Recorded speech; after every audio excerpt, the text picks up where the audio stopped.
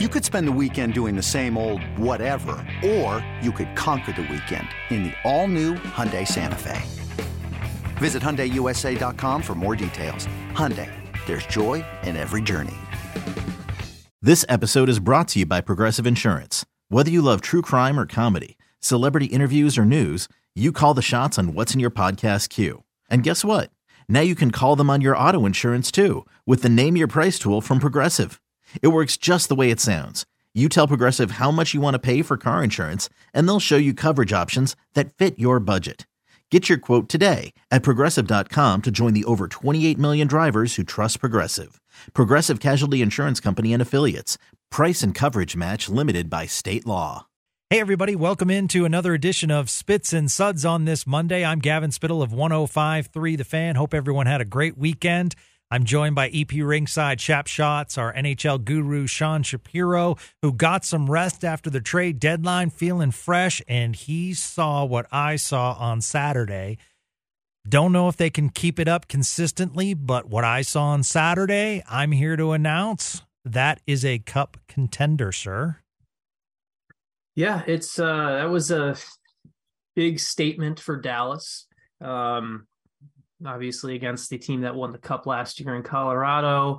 It's the statement you want with the pregame fanfare celebrating 1,000 games for Jamie Benn and everything like that.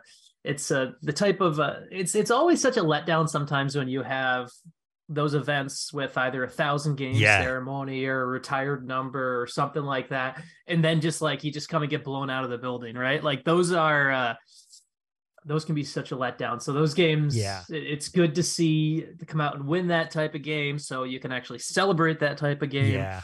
And I would imagine obviously that's something that Jamie will never make a big deal about it one way or the other, but I'm sure on his drive home to his fiance and to the immediate family is a little bit happy. He will disclose to the very close circle that he was pretty happy that they won on a game like that.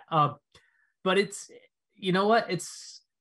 I think it's important. There's two things that I was thinking about because there's two things that happened this weekend that are really important context. There's sometimes when the Stars were struggling, right? And everyone was kind of thinking and they were going into the deadline. And one thing that came to mind for me is Jim Nill had said to me and spoken several times about, hey, everyone's going to go through their peaks and valleys, right? And so the Stars went through their valley.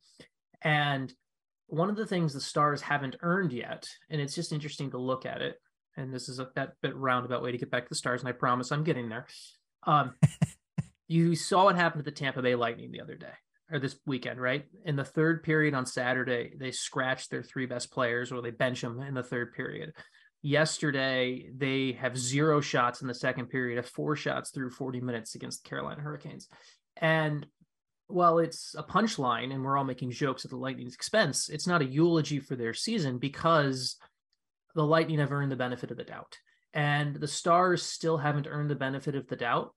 And wins like they had against Colorado, moves like bringing in Domi, solidifying the top 9, it starts to earn the benefit of the doubt, and it starts to make you start to think, okay, they're going to go through these peaks and valleys, and there is a chance for them to be at the peak at the end. Yeah. I connected everything, right? I did a good job there? You did. No, absolutely. Yeah. I mentioned the word sustainability because I saw something that I saw at the beginning of the year, and that was the pressure on the forecheck, the physicality. And I hadn't seen that, as much as I wanted lately. And maybe it was because it was the captain's day and they wanted to play for the captain. Kind of a sidebar that, you mentioned, nothing worse than, doing a ceremony and getting drubbed. I think it was Washington last year. And I'm trying to think, I can't think of what the ceremony was, but then the Capitals won. I think they put up 7 on the board. It was a quick loss. Yeah. So, I mean, there were just aspects that I really liked. I felt as though the Stars rose to the occasion, that it had a playoff-like atmosphere, and Joe Pavelski in between periods said as much, that it just had a good atmosphere. He mentioned that the fans were into it early. And the barn definitely was rocking, especially for a Saturday afternoon game. It was nationally televised, which I love. So the nation could see the stars on display. Ottinger played well. Robertson certainly showed out. You know, that top line was effective. I thought Ty Domi fit in well. I did want to get into the aspect of, on Friday's podcast, you and I talked about it would be a shame to see Dellandrea moved when Marchman's been struggling. Now, Marchman did score, but he did stay on that line with Seguin and Domi. So I thought that was kind of interesting. But I think we have a Swiss Army knife in Ty Dellandrea. I'm not saying he's going to put up a ton of goals, but at the same time, whatever line he's on, it seems to provide energy. Yeah, Dellandrea is a very interesting piece because I think he opens up. Older Stars fans will remember they used to call Yuri Lehtinen Mr. Fix-It, right? Because whatever line was struggling, they would put Yuri on that line and they would start going. Again, that was kind of the reputation Yuri Lehtinen had. And not saying Ty Dellandrea is at Yuri Lehtinen levels, but he does have a bit of that impact on a grouping where he can go to a line and things start working the right way. Whether it's and I think the thing about Dellandrea is he understands his role, and he understands his role can change. He understands that when he's playing, whether he's a support player on that line, whether he's a forechecker on that line, whether whether he's being put on a line to be a primary offensive weapon like he is with Olofsson and Faksa. I think that's such a talent to understand your role and not get overly consumed by the change. And I think that's something that Dellandrea brings. And it's just such a great lineup unlocker where, like, I look at the long-term plan for the Stars, like, because I think it's something where you're always trying to build long-term and short-term and everything like that. And having that Dellandrea flexibility allows you to just kind of move things over the next couple years even. And obviously right now you're just trying to worry about winning this season, and that's the most important thing. But just if you play the game with me hypothetically of like, okay, I don't think Dadonov is here long term. I think that spot that Dadonov is in right now is probably the Logan Stankoven spot next year. But if Logan Stankoven's not ready for that spot right away, Ty Dellandrea can go there. And eventually, at some point, and believe it or not, at someday Age will get Joe Pavelski. Not that at some point Age will get Joe Pavelski, and someone else will need to run with Robertson and Hintz, and maybe it's Dellandrea, or maybe that's Stankoven. And like, it's just he's such a great lineup unlocker where you start trying to build for the next game next year or 2 years from now, where you feel like I have options because I have Ty Dellandrea who can make things work. And it's such a great piece to have. And it's the reason, it's like, if it wasn't for Jason Robertson being in this organization, he's like a future captain, but you have Jason Robertson there, and it's very hard to not see a world where you go to one of the best players on the planet with his personality and superstardom and Jason Robertson. But if it wasn't for Jason Robertson, you look at Ty Dellandrea and look like, with his versatility and what he brings, this guy's a future captain on this team. With threats to our nation waiting around every corner, adaptability is more important than ever. When conditions change without notice, quick strategic thinking is crucial. And with obstacles consistently impending, determination is essential in overcoming them. It's this willingness, decisiveness, and resilience that sets Marines apart. With our fighting spirit, we don't just fight battles, we win them. Marines are the constant our nation counts on to fight the unknown. And through adaptable problem solving, we do just that. Learn more at Marines.com. One of the things they talked about, in circles with Max Domi is, not the best on the defensive end, but could that be a case where he's played on teams that overall weren't great defensively? He's played on a lot of teams. I mean, that's one thing. Like, we do have to remember, like, Max Domi is, I think we talked about it on Friday. I think it's a great trade. It's something they need. He's also, I want to get the number right here, so I'm pulling up his career stats page. He's played for Arizona, Montreal, Columbus, Carolina, Chicago, Dallas. He's on his sixth team, so it's hard to. And he played on a good, very good. He played on a good Carolina team. He helped them win Game 7 against Boston last year. So I think he kind of is what he is in the defensive zone.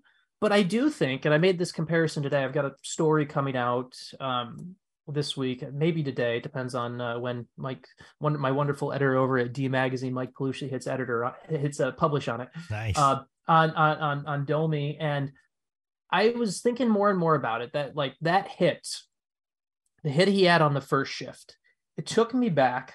I was trying to think of what it reminded me of, and it reminded me of, do you remember the first ever game, Vegas Golden Knights' first ever game? It's played in Dallas.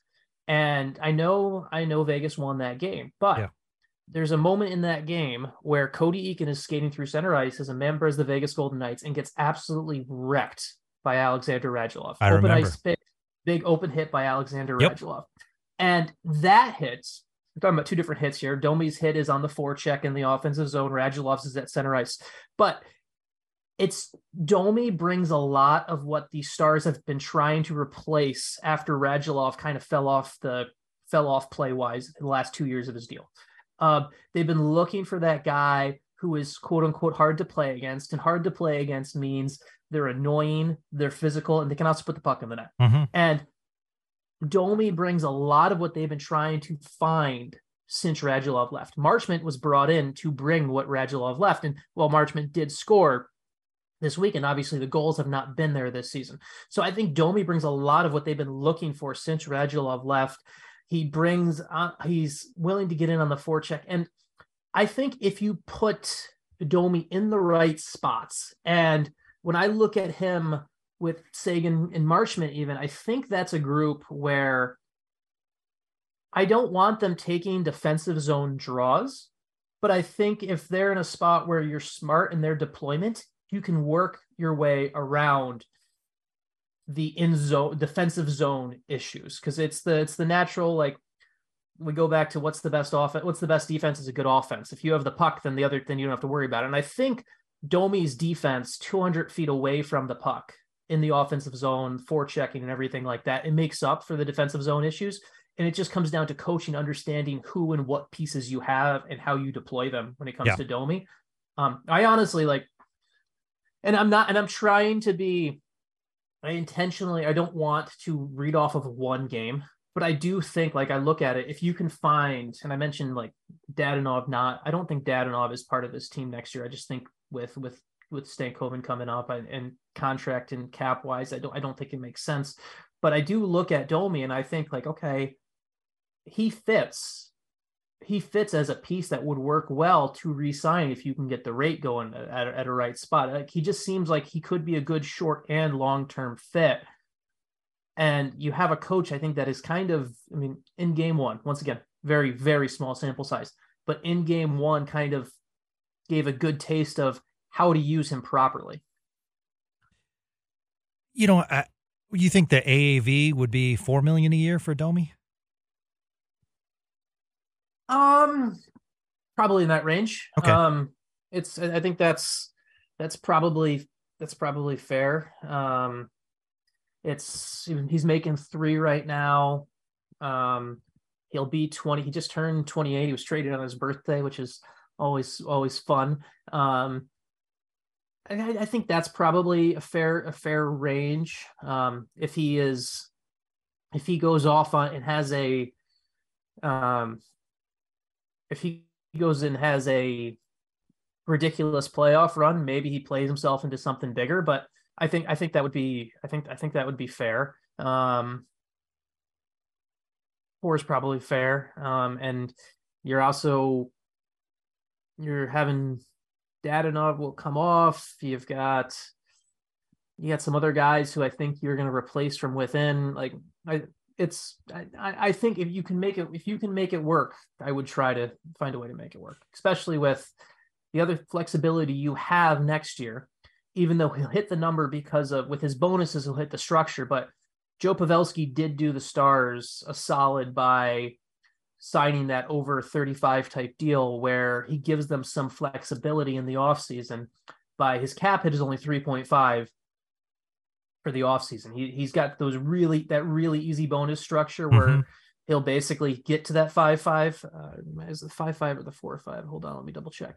It's Yeah, he has that really easy bonus structure where he'll get to the 5-5 for just playing 20 games next year. So, but it does give them some flexibility to get some things done in the offseason and make it fit. And I would look at it that way. And then I also look at Stankoven comes in as a guy who's going to be on an ELC that works really well.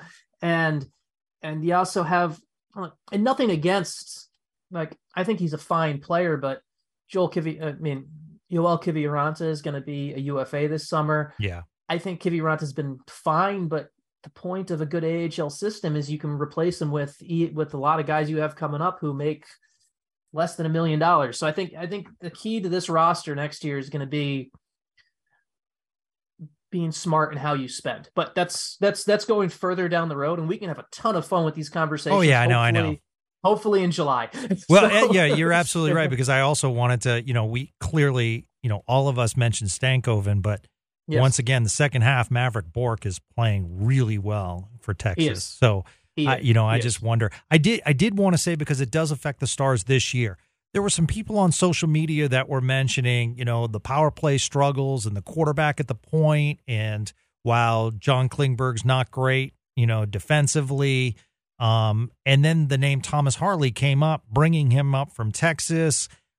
Personally, I don't think he's ready to quarterback a power play. And how does that put? Do you foresee him coming up? For whom? Sorry, Thomas Harley. Oh, Thomas Harley. Okay, yeah. I thought you said I got the hairs crossed with Maverick Bourque for a second. I was. Oh, okay. So, okay. Yeah. No. Thomas. So yeah. This season? Yeah, that's what people were saying when Harley comes up, and I'm thinking to myself, I just don't see him, coming up in a top 6 perspective. Thomas Harley's not coming up this season if the Stars are healthy. No, like the only way Thomas Harley is playing this season is if you look at the defensive pairings right now, is if one of the current top 6 gets hurt. Right. And then all of a sudden it would be the nature of the injury and the role. Like if Thomas Harley is only going to play this season in a power play role if Ryan Suter, Nils Lundqvist, or God forbid Miro Heiskanen got injured. Yeah, that's the only way he's playing this season. Right now, the conversation about next season is obviously a fair one, and I think that's another July conversation. But I mean, it's a fair one. But and the Stars know that they want to. I think people sometimes get confused on what's reported and what it means. Like, I know that the Stars did kick the tires and looked at some defensive things. They were looking at, okay, how could we potentially bring in a second power play quarterback and everything like that. And just because a team looks at a trade doesn't mean they're also going to call up a guy who's in that same role. There's different things and different things. You need to look at things in different vacuums and everything like that. And so, the reasons I would love to see Thomas Harley get an NHL game before the end of the season. The other issue, though, that will just be difficult, and as you do a navigate the cap up and down world, is it's going to have to happen with injury, because once you after the NHL trade deadline, there's something that people kind of forget about. So there's no longer a roster limit size. So you can have now, if you wanted to have 100 players on, well, no, it's not possible. Through the trade deadline, you get 23 roster spots. Now you have unlimited roster spots now, but you also only get 4 non-emergency recalls and send downs back to Texas. So you have to be choosy in how you make those choices. Wow, that's terrible. Okay, that's why you have an editor at D Magazine, bud. Exactly. So if you're going to call people up and send them back down to Texas, you have to be careful. And right now you have it is important to note that right now it is Matt Murray and Fredrik Olofsson are up on emergency status right now. So them going back and forth right now does not count as one of your 4 recalls. So you're okay there right now. Yep. But the non-emergency ones, and as long as you have 7 healthy defensemen, which the Stars do, and as long as you have 6 healthy defensemen, which they clearly do if they have 7, you can't call up Thomas Harley without using one of those non-emergency recalls. And then it becomes a spot where how do you make that work? And how do you avoid the issue where potentially you stop Thomas Harley from being able to return to your AHL team? So it's the best thing for Thomas Harley right now is to play 25 minutes a night and win a Calder Cup. That's I'm gonna just like that's the best thing for the Stars. Thomas Harley play 25 minutes a night, go on a deep run, win a championship down there, and you know what?